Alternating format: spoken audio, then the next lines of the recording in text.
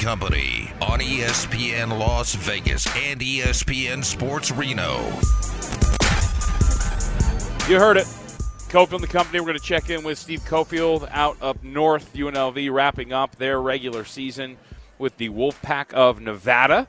A very important game for Nevada as well in these next few games too, because by all accounts, Nevada right along the bubble, trying to play their way in to the NCAA tournament. Let's check in with Mike Ramal of the Las Vegas Sun. Give us enough time here, or nice enough to give us some time here today to talk about UNLV. Mike, it's good to talk to you, buddy. So I wanted to start actually with this. I want to go back to this loss to Utah State, and you had a great moment in your post-game column here about Webster coming up to the podium and issuing a statement before you guys got to ask him questions. So I'll ask you, what's the vibe there, and what vibe do you get from this team? Because I know how I feel. I'm not around this team as much as you are, but doing the games every once in a while and being able to help out on the radio broadcasts, I know what I'm kind of feeling with this UNLV team, but the vibe is pretty wonky when it comes to the Rebels. Yeah, I would say that the vibe is not good. It's a little late in the season to be having those kinds of games and to have to feel like you have to make a statement like that. Especially, for the past week, we've been hearing from the players and the team, as you hear from every team around this time, we've got to play our best basketball at this time of year. We've got a chance against anyone to beat anyone in the conference tournament if we play our best, which is true in the abstract. But this team is not playing anywhere near its best. They might actually be playing their worst ball of the season. We saw them almost lose to Air Force. It took a buzzer beater, a last-second steal, and a putback to beat Air Force, which is a pretty bad team. And then their worst game of the season was the follow-up. So it's late in the season to be having those kind of moments, and we saw them, especially defensively. There were times when they just weren't giving effort in that last game. So against Utah State beat them so badly that they just kind of gave up on the defensive end. So with one game left to go, I would say it's trending in the wrong direction. So I wanted to start there because that's the defense is obviously what we all expected to kind of be the solid part, right? Should they be this bad offensively? No, but we expected that to be the weak link for this team. Defensively, what can you say happened here? Because watching them, the last time I got to watch them up close and in person was the San Jose State game, and watching on TV, there just seems to be these moments where there's just a miscommunication, whether it's a miscommunication on a switch, leaving a guy wide open, the physicality hasn't been there for a couple of these guys that was at the beginning of the season. What happened with them defensively outside of injuries that you've seen? To me, watching them, it comes down to something that Kevin Kruger was saying a lot earlier in the year, which was that they want to heat up the ball. They want to make other teams uncomfortable. They want to be annoying, was the word that he used over and over again. We want to be an annoying defense. We push you out further than you want to start your offense. We make it difficult to throw that first pass or to receive a pass. We just want to be all up in your face, and everything you do is hard. And about the midpoint of the season, teams just realized that the ball moves faster than a man. So quick passing and smart passing can beat that sort of defense. And that's what's happening now. UNLV they're scrambling to catch up to the ball on pretty much every possession. They're always in rotation. There are always guys open, and the pass is beating the is getting to the next man quicker than the defensive player can rotate. And when that happens over and over again, it's just sort of demoralizing to give up so many open shots and to give up so many points. And other teams are not bothered by their defense anymore. Earlier in the season, other teams were annoyed by them. Now it's like the defense is not even there. They've sort of been figured out. So to me, that's the biggest thing. There's really no fear factor. UNLV is not dictating anything to offenses. They're just sort of there, and they've been figured out. So with that term too, especially defensively, I find it hard to look at this matchup. A lot to play for, right, when it comes to an at-large bid and staying alive in that regard, to expect anything different coming into this game on Saturday. It should be interesting because in conference play, Nevada is one of the few teams that was affected by UNLV's defense. Now, that was earlier in conference play, but they did. 19 or 20 turnovers in that game by Nevada, and they were a low turnover offense. So that was one of the few times where UNLV's approach was effective in conference play, and they were able to win that game at home. Yep. Now, we'll have to see if that holds up the second time around. Is Nevada still going to be a half step behind, or are they going to be one of these teams now that is able to be one step ahead of the defense? So we'll see if they've been able to correct that. But, this was one of the few matchups where it did seem to work for UNLV, so we'll have to see if they can do it for another 40 minutes against Nevada. Outside of the shooting, what do you think's been the problem with the offense? They don't have a lot of offensive skill, I would say. If you just went from player to player and overall said, what is your plus skill? What is your plus attribute? You'd say, E.J. Harkless can score off the dribble a little bit. And then you're just, what's the next guy that's got a plus attribute? Right. Who's the plus shooter? Who's the plus passer? Who can get you a bucket in the post? Who can really break down the defense with his dribble and then kick it out? There's really no one that's got, these plus attributes. So they're left with a lot of guys who are third options, fourth options, who don't really have a specialized skill, or, they really need someone else to do that initial work. And there's E.J. Harkless is a guy who can do some of it, but it's not enough. And then you just look at, the shooting. They just don't have. Harkless is not a good outside shooter. Rodriguez, not a good outside shooter. Keyshawn Gilbert had good percentages earlier in the year, but he's not taking outside shots anymore. Teams are starting to give him the Westbrook treatment where they just abandon him at the three-point line and he won't shoot it. So you add all that up where they don't have shooting to make up. If you've got a team full of shooters, you make up for a lot of other deficiencies in today's game. UNLV doesn't have that, so they can't make up for the other stuff that where they're really lacking. So I would just say there's just not a lot of stuff that strikes fear into a defensive game plan when you look at the players that are in UNLV's rotation right now. Is it fair to say that there's not a lot of, I guess the word I'm looking for is variety? Like when it comes to this offensive scheme, when I watch a couple of the times, Mike, I just don't know what exactly they're going for in terms of what they're trying to do when they run their offense.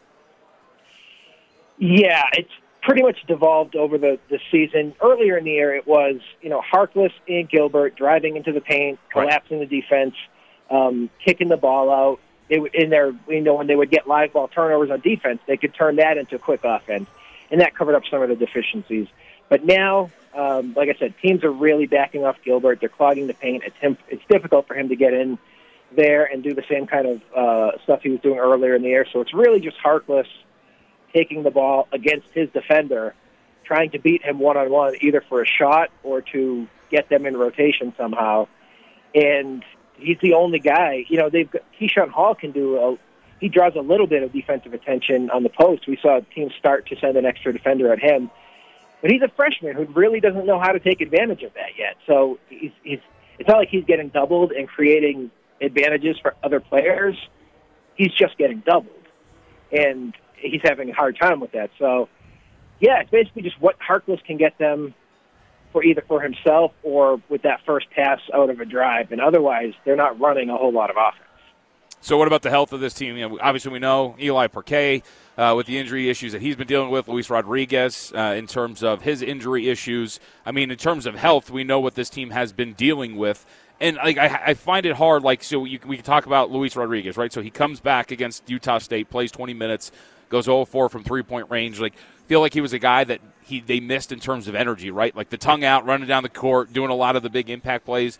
I think he was a really big part of keeping that team afloat when it came to their energy. But for the most part, even if we talk about injuries, Mike, to your point, there's not even dudes that were missing that had that plus skill set, to use your term. So we can point to injuries to a certain extent, but I also don't think that's a really big reason why this collapse happened.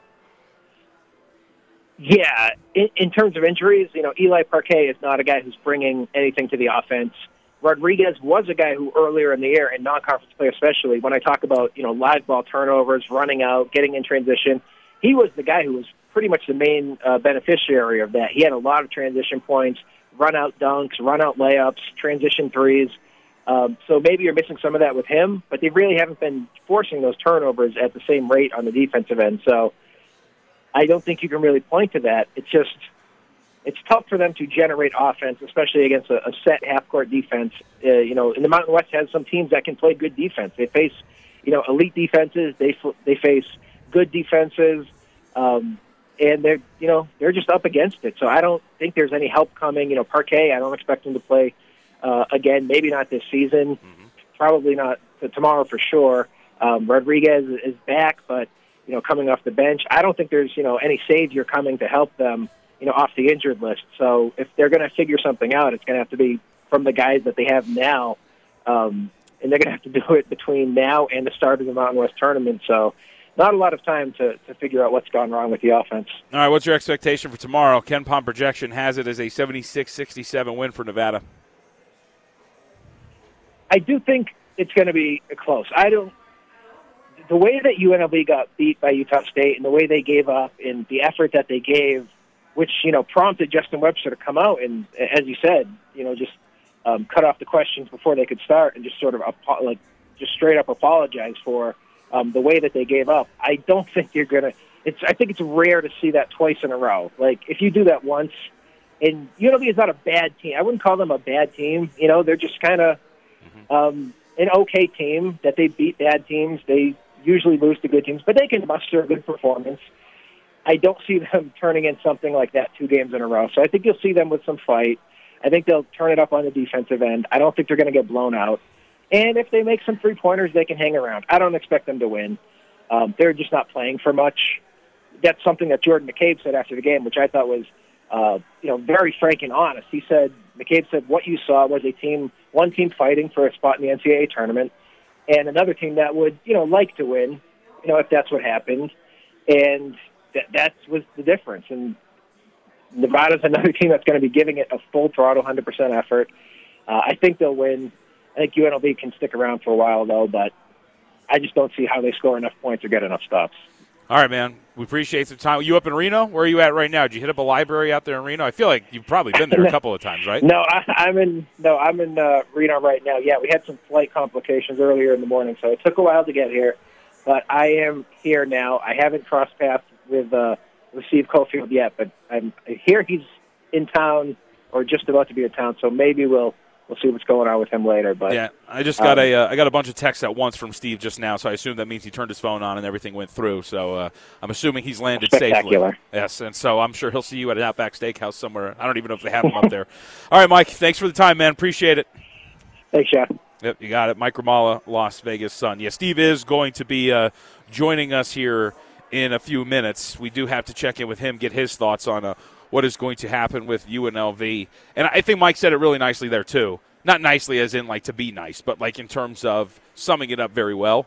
UNLV is not a bad team. UNLV is just in a stretch in which they have hit a little bit of poor play, and I think that McKay putting it the way that he did, frank but honest, when you're talking about that loss to Utah State and the way that it went down, one team was fighting for something really big, and the other was just fighting to kind of snap a skid and get right before we get to the end of the regular season. And that's not really going to win you a lot of these high-leverage games, which they are getting into now, because there's a lot of teams in the Mountain West that are fighting for a lot of stuff when it comes to at-large bids in the NCAA tournament. All right, we still have Big 4 at 4 in our pocket, so we can get to that at some point. A lot of good stories to get into there. You have more on the Los Angeles Clippers as well, and their struggles coming out of the All-Star break because the Western Conference is going to be a beast. I'm here in San Francisco, a little rainy. But when you think of San Francisco, by the way, I got to tell you, I got a great Uber driver today. You got driving Miss Daisy. I got the man. Times have changed. Times have changed. Great Uber service in San Fran, baby. The GOAT. It's Cofield and Company on ESPN Las Vegas and ESPN Sports Reno. That's A-Rod apparently on TikTok with Barry Bonds as his Uber driver. I don't know how I feel about, A-Rod on TikTok. I don't think it's to the level of, we'll put it this way. When my mom sent me a friend request on Facebook, that's when I knew that Facebook was dead for me. And that is essentially what Facebook has turned into. I'm kind of old, right? I'm 32. I'm going to be 33 this year. So I think I'm still okay to be on TikTok, and I don't really post unironically on TikTok either. I'm not famous, so I think it's okay. But A-Rod being on TikTok and having Barry Bonds allegedly as his Uber driver is something that makes me somewhat uncomfortable. Also, what makes me uncomfortable, being a Clippers fan in general, is not a fun existence. Not a lot of success in that history there. And not a lot of success recently. Clippers have lost their last 4 games coming out of the All-Star break, and they're a big story in the NBA for multiple reasons. A lot of the pundits around the league believe that this Clippers team was pretty talented coming into this year and thought that they were going to be a competitor for the Western Conference. I thought they were going to be a competitor for the Western Conference, and that can still happen. I don't want a 4-game sample size to ruin what looked like to be a team finding its footing going into the All-Star break, because the Clippers had won 10 out of 14 games going into the All-Star break.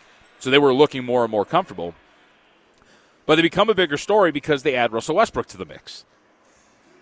And, oh boy, it has not really gone well.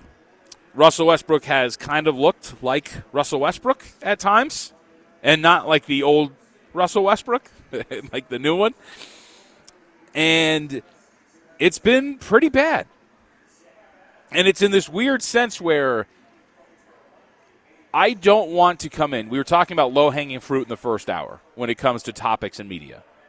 And I think it's really easy to come out and say, ha, see, told you, it's all Russell Westbrook's fault. He stinks. I don't think it's all Russell Westbrook's fault. But I think what has happened over the last 4 games for the Los Angeles Clippers is tied intrinsically to Russell Westbrook, so it's kind of hard not to make that argument. And so what I mean by this is I think really if you're laying this at the feet of somebody and or anybody, it is the decision makers, whether it be Ty Lue, the front office, or even Paul George, not to call him a decision maker, but Paul George was one of the more vocal players that came out in hopes of the Clippers adding Russell Westbrook when he was still a member of the Utah Jazz and a potential buyout candidate. But I think you're looking at these decision makers and going, dude, you had a really good thing going. What are you doing? And it's not even just what are you doing in adding Russell Westbrook. It's breaking apart what had quietly become a really good lineup for the Los Angeles Clippers. For those who don't know, Terrence Mann is one of their young guards that they have on this roster. And Terrence Mann, going into the All-Star break, had started 21 straight games. And in the 12 games in which he had started at point guard prior to the All-Star break with Kawhi Leonard and Paul George, the Clippers were 10-2 in those 12 games. Their starting lineup with Terrence Mann, Kawhi Leonard, and Paul George on the floor, along with Marcus Morris and Ivica Zubac, had outscored opponents by 13.3 points per 100 possessions. That's a really elite number for a net rating. For a comparison, and this is a much better net rating, but it gives you an idea, like an amazingly elite number is the Golden State Warriors starting lineup of Steph Curry, Klay Thompson, Andrew Wiggins, Draymond Green, and Kevon Looney. That's got a plus 22.1 net rating. Clippers were getting better and better with Terrence Mann as their starting point guard. Were they good defensively? Yeah, they had some issues. But their offense was incredible with Terrence Mann out there helping them run the show.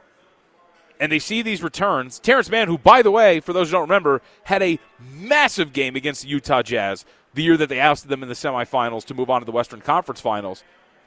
They looked at that and said, nah, we're going to blow that up. And we're going to insert a new point guard into the mix. You don't change your point guard this late into the season. You got less than 20 games. And especially in a conference that's like insanely wide open. It's wild to think that. And yet the Los Angeles Clippers decided to do it. And now guys like Ty Lue are getting destroyed. Jason McIntyre, who works for Fox Sports, live tweeting it. Russ should just ask out of the game. That was the bad part too, man. That Golden State game last night where Draymond Green is just hanging out in the paint. And can I say, because I know Steve Cofield is not a big Draymond Green fan, I have to throw this at him when we get to talk to him here in a couple of minutes. A low-key genius move when it comes to like the mental game of defending an opposing player. Draymond Green defending Russell Westbrook the way that he was. The insulting way of sagging off. It wasn't even sagging. What is the next step from sagging off? He was, I think, like 10 feet off, maybe more, from Russell Westbrook. And like every once in a while would kind of take a step in his direction, but we're just leaving him with nobody. You do whatever you want, man. You want to shoot, you go ahead. And he wasn't. He was trying his best to kind of facilitate and make things happen. But it just speaks to how bad this is getting for the Los Angeles Clippers. And again, it's only 4 games, but the reason why it seems so bad is because they don't seem like they're going to move off of this when it comes to Russell Westbrook. There's no indication that Ty Lue is actually going to adjust here and maybe think about taking Russell Westbrook out of the starting lineup and going back to, and more importantly, it's not even taking Russell Westbrook out of the starting lineup, it's putting Terrence Mann back into the starting lineup and allowing the Clippers to become a team that maybe we expected them to be when they had won 10 out of 14 games going into the break. And it sucks, too, because I am very much in the camp of, like, what happened with the Los Angeles Lakers was not all Russell Westbrook's fault. It wasn't. Was Russell Westbrook not good with the Lakers? Absolutely. But was the criticism of Russell Westbrook, like, kind of bordering on vitriolic and just frankly mean-spirited? Yeah. And I get it, that's social media. I guess that's what we're supposed to do. But to throw everything that was wrong with the Los Angeles Lakers at the feet of Russell Westbrook was, I think, wrong. And I think it's wrong to do it here. Has he been good? No. But is everything his fault? Not entirely. For example, Marcus Morris has not been very good for the Los Angeles Clippers, but Ty Lue doesn't want to pull him out of there. Eric Gordon has not been good since the Clippers acquired him. There's a lot of things you can point to here. Ivica Zubac has been banged up since they came out of the All-Star break. A lot of things you can point to. But either way, it makes this whole entire Western Conference completely fascinating. We get the news the other day that LeBron James has a tendon issue. He's going to be reevaluated in 3 weeks. That sucks because the key word is reevaluated. That does not mean you're coming back in 3 weeks. That means that they're going to look at you again. And trust me, look at you again in terms of the injury is part of it. The other part of it is looking at the standings and going, where are we right now as a team? Is it worth bringing LeBron James back? And their schedule going forward is not easy. They get the Timberwolves tonight. They get the Golden State Warriors on Sunday, the Lakers do. And that's the day that Steph Curry is supposed to make his return from injury.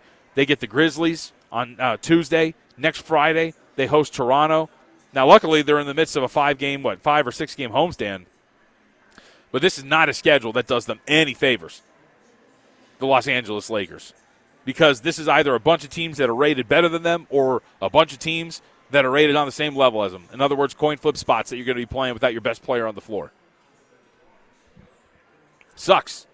And now, all of a sudden, you get this addition. We're going to see in just a couple of minutes from now. We've got like 30 minutes from 5 o'clock. We know that the Phoenix Suns obviously have their new look.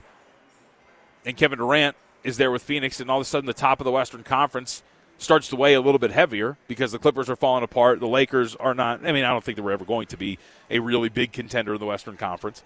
And the Grizzlies, how about that? I guess we'll call it a mess with Ja Morant and the details coming out of the civil suit with him and the teenager that he got into a fight on the property and allegedly maybe had assaulted, on top of the stories in which he had a laser pointed outside of his SUV at some Indiana Pacers players. Might not have been him at the end of the laser, and the thought process is maybe that it was a gun on the other end of that laser with one of his colleagues in the SUV. But the Grizzlies can't win a road game to save their lives. So it kind of stinks because tying this back to the Clippers, it looked like the Clippers, when they were going to the All-Star break, were going to make this Western Conference interesting because at least you could think they would be able to go toe-to-toe with the Phoenix Suns when they were at full strength, even with Kevin Durant out there. And if everything gets fixed, they still can. Maybe go toe-to-toe with the Golden State Warriors, with the Denver Nuggets. Well, the Nuggets have kind of kicked their butts for a while now. But now, as we're kind of getting closer to the end of the regular season, the Western Conference, which looked almost wide open, is slowly but surely turning into maybe a 4-team race. We call it maybe. I don't think I want to include the Memphis Grizzlies so far. But as a Clippers fan, it does obviously really stink to watch what's happened. And I just, look, I'll admit it. Maybe Steve will laugh at me when we have him back. I'm kind of a softie. Like, I'm not really big on players getting a lot of vitriolic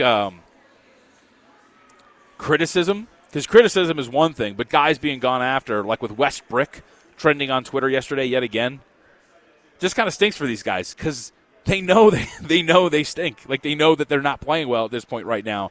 But social media and Twitter really wants to pile on, and that's just not the way it's going to go. So can't wait to watch what the rest of the regular season is going to look like in the NBA.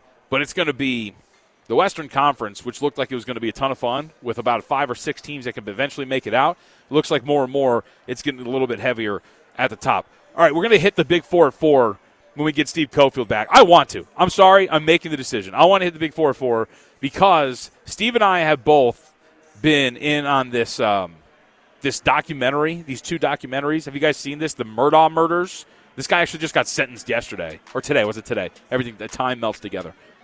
But we're going to talk about this on the other side. It's going to be part of the Big Four at 4 because these documentaries are nuts. And everything. Oh, it's 3 minutes long next segment. Man, come on. When are we going to do this? We're not going to be able to do it then. At least not the Big Four. Maybe we can hit the Murdaughs because I am telling you, this is absolutely wild what we have seen from this family. It's Cofield and Company on ESPN Las Vegas and ESPN Sports Reno. For those out here in Las Vegas, Golden Circle Sportsbook and Bar is the spot. Come on down. We got some swag. We got tickets as well. Mountain West Basketball Championships got 2 pairs there. And as I learned today, the NIT Finals are going to be out here at the Orleans Arena. We've got tickets to that and much more. So you can come down, say what's up, and enjoy because this is a good day of sports. Got a full NBA card. Got college hoops. Got a lot of stuff. Spring training, if that's your deal. We got spring training replays. Just a great spot to watch sports. And we have Steve Cofield, who has finally decided to join us here from Reno. What's up, man? What do you mean? I joined us for the first 45 minutes. That's the magic of radio. I'm good, man. I'm good. It's actually kind of nice here in Reno. It's about 48, 49. So I've been up here a few times before, and generally it's freezing, even in March and late February. So it's nice. It is nice, even though I'm never really been up there. It sounds nice at least, and it's been nice down here because it's getting warmer. So I'm very happy about that. Also nice. I don't know how to segue this. Love, marriage.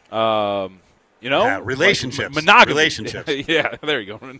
Relationships. So I was belly aching, I guess you could say, in the first hour, Steve, because I feel like around this time of year, like the collective we, right, the media, you and I talk about this all the time, we don't really have a lot of topics to talk about. Now, I think that if you try hard enough, there's plenty to talk about, but sometimes you get caught in places where you're up in the air, you don't know what you're going to bring up, so you get in some weird topics.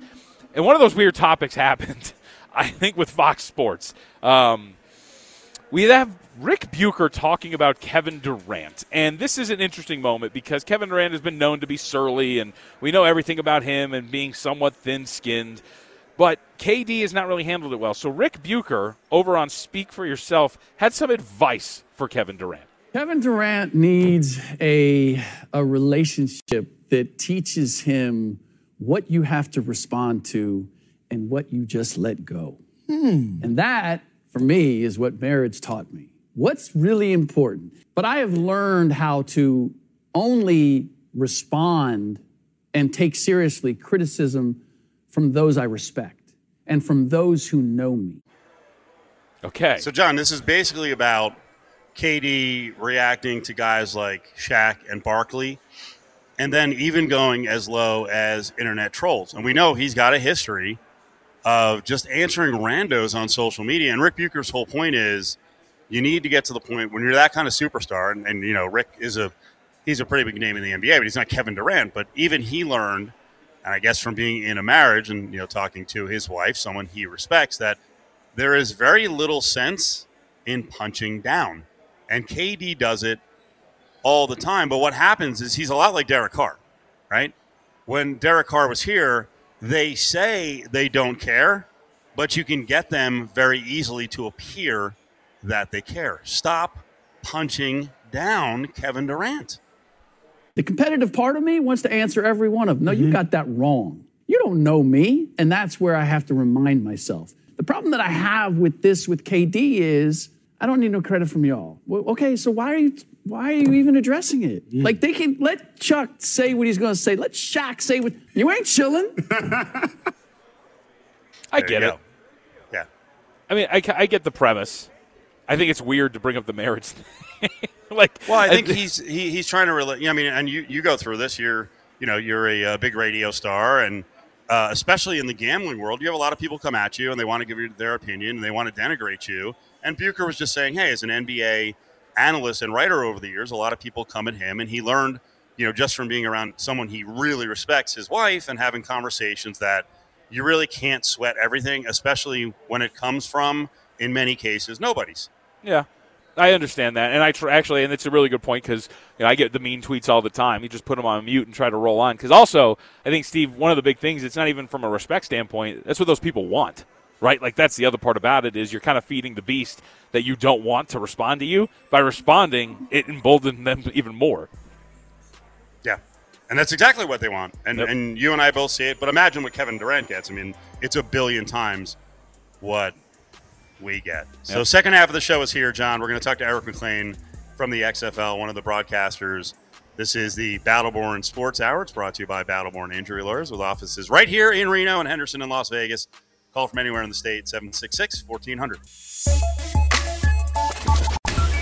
It's Cofield and Company on ESPN Las Vegas and ESPN Sports Reno. Rolling on. We're actually in Reno for the first time since we started on ESPN Reno. So good to be here. Big rivalry game tomorrow. UNLV basketball against Nevada. Ari's back in the Finley Toyota Studios. And down at Treasure Island, our home on Fridays, is John Von Tobel.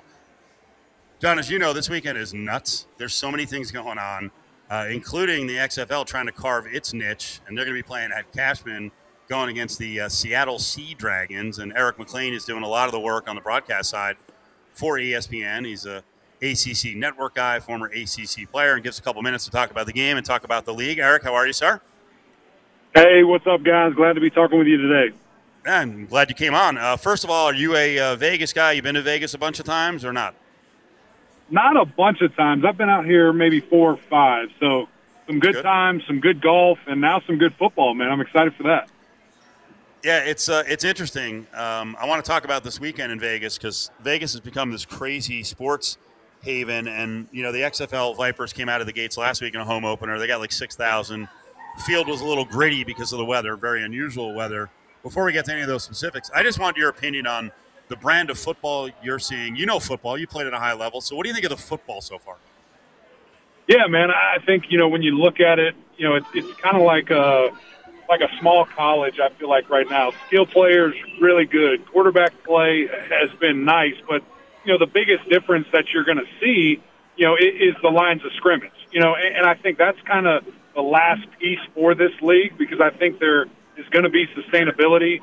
I think there's a serious interest, as we've seen from the numbers, from a rating standpoint. My goodness, it's been exceptional.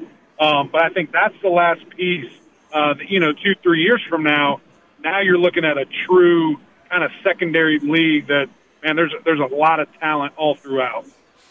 What have you gotten the sense in talking to players and coaches how the developmental part of it is going, right? Because these are guys who are out there trying to develop and also get jobs.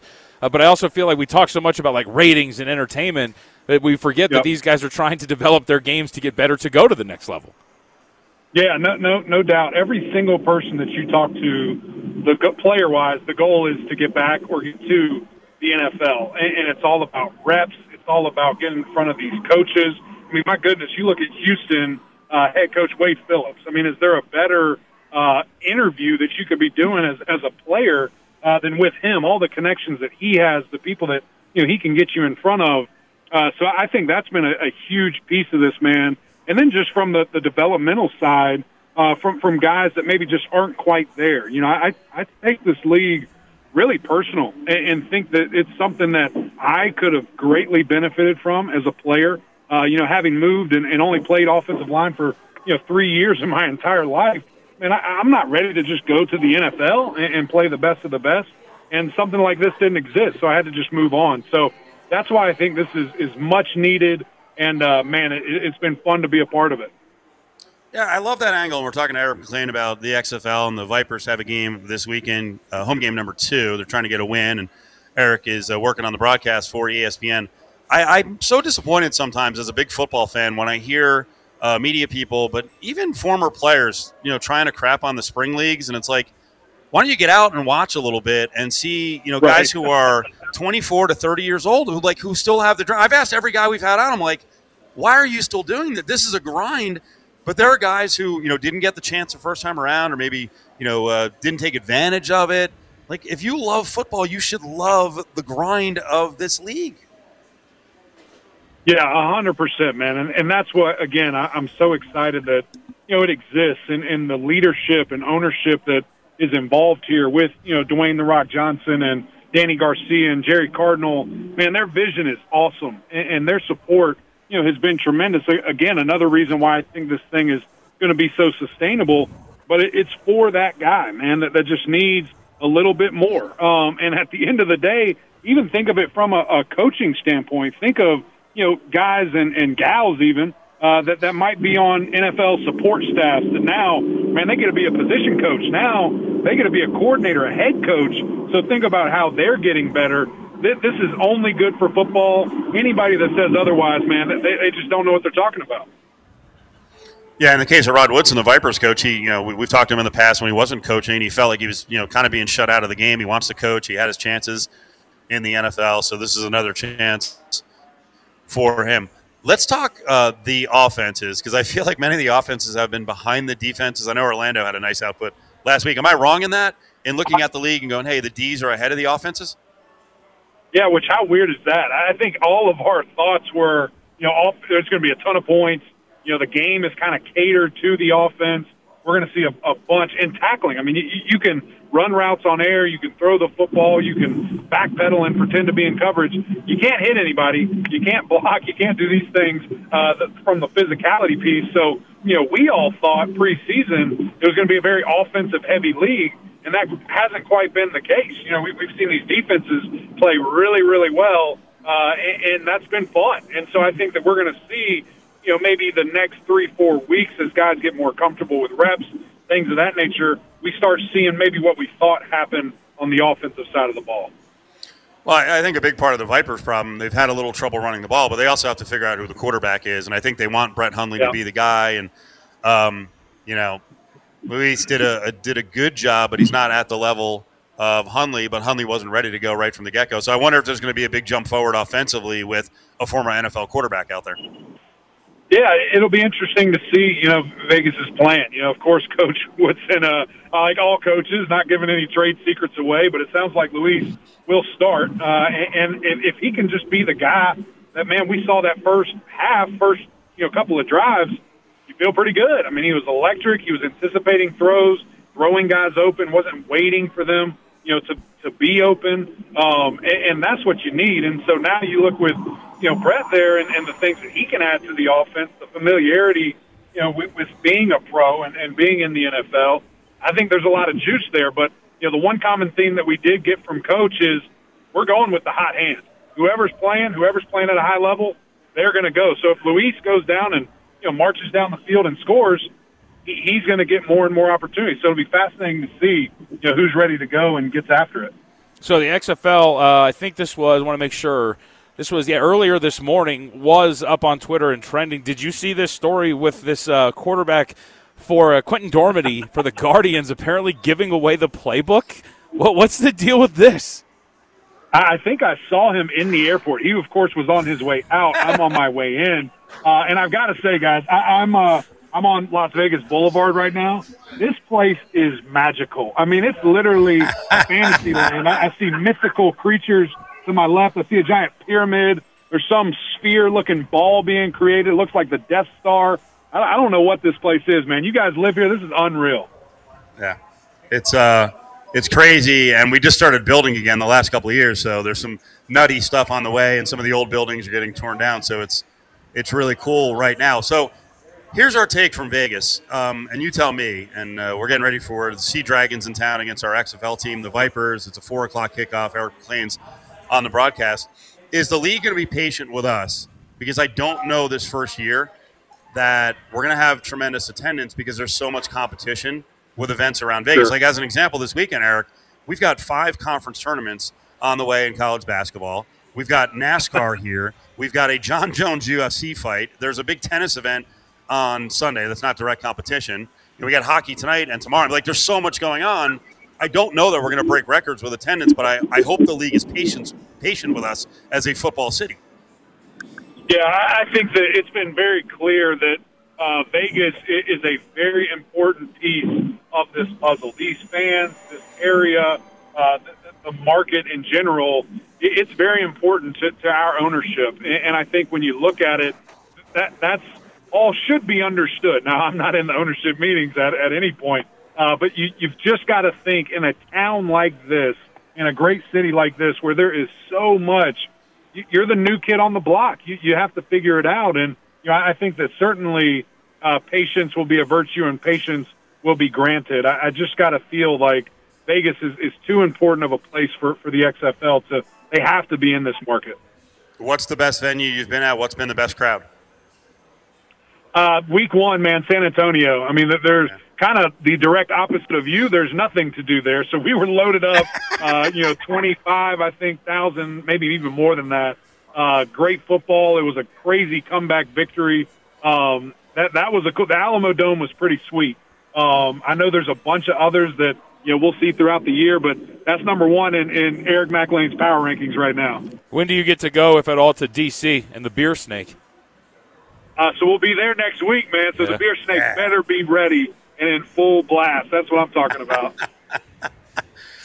Was there a jackpot just hit in the background? I heard some ringing on some slots or something. What's going on there? I wish. It's not me. I wish.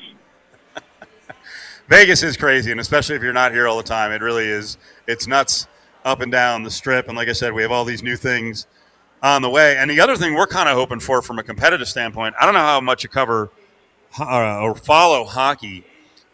Year one, the Vegas Golden Knights came into the league, and they made the Stanley Cup final. And it is, I would say, about as a proven fact as you can get with stuff like this.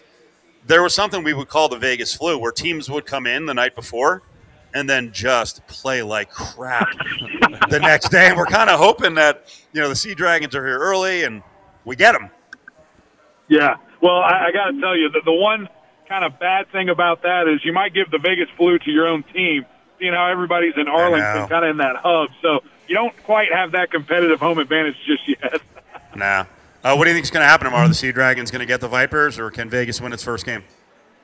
Man, I got to tell you, somebody's getting their first win. We got 2 0-2 teams, but man, when you just look at the rosters, they are both loaded. With former NFL talent, it's just baffling when you see how they both have lost. Last week was such a fluke for Vegas, and I know DC was playing, in the same conditions, but obviously the DC team is much more run heavy. Coach Woodson is really challenging his wide receivers, and again, I think you alluded to it earlier. I think they feel good about Hudley, and man, it's going to be interesting to see. I think Vegas gets their first dub. Awesome. Well, enjoy Vegas as much as you can, and you'll still make it to the game tomorrow. We appreciate the time. No doubt. Thank you, guys. I appreciate y'all. There you go.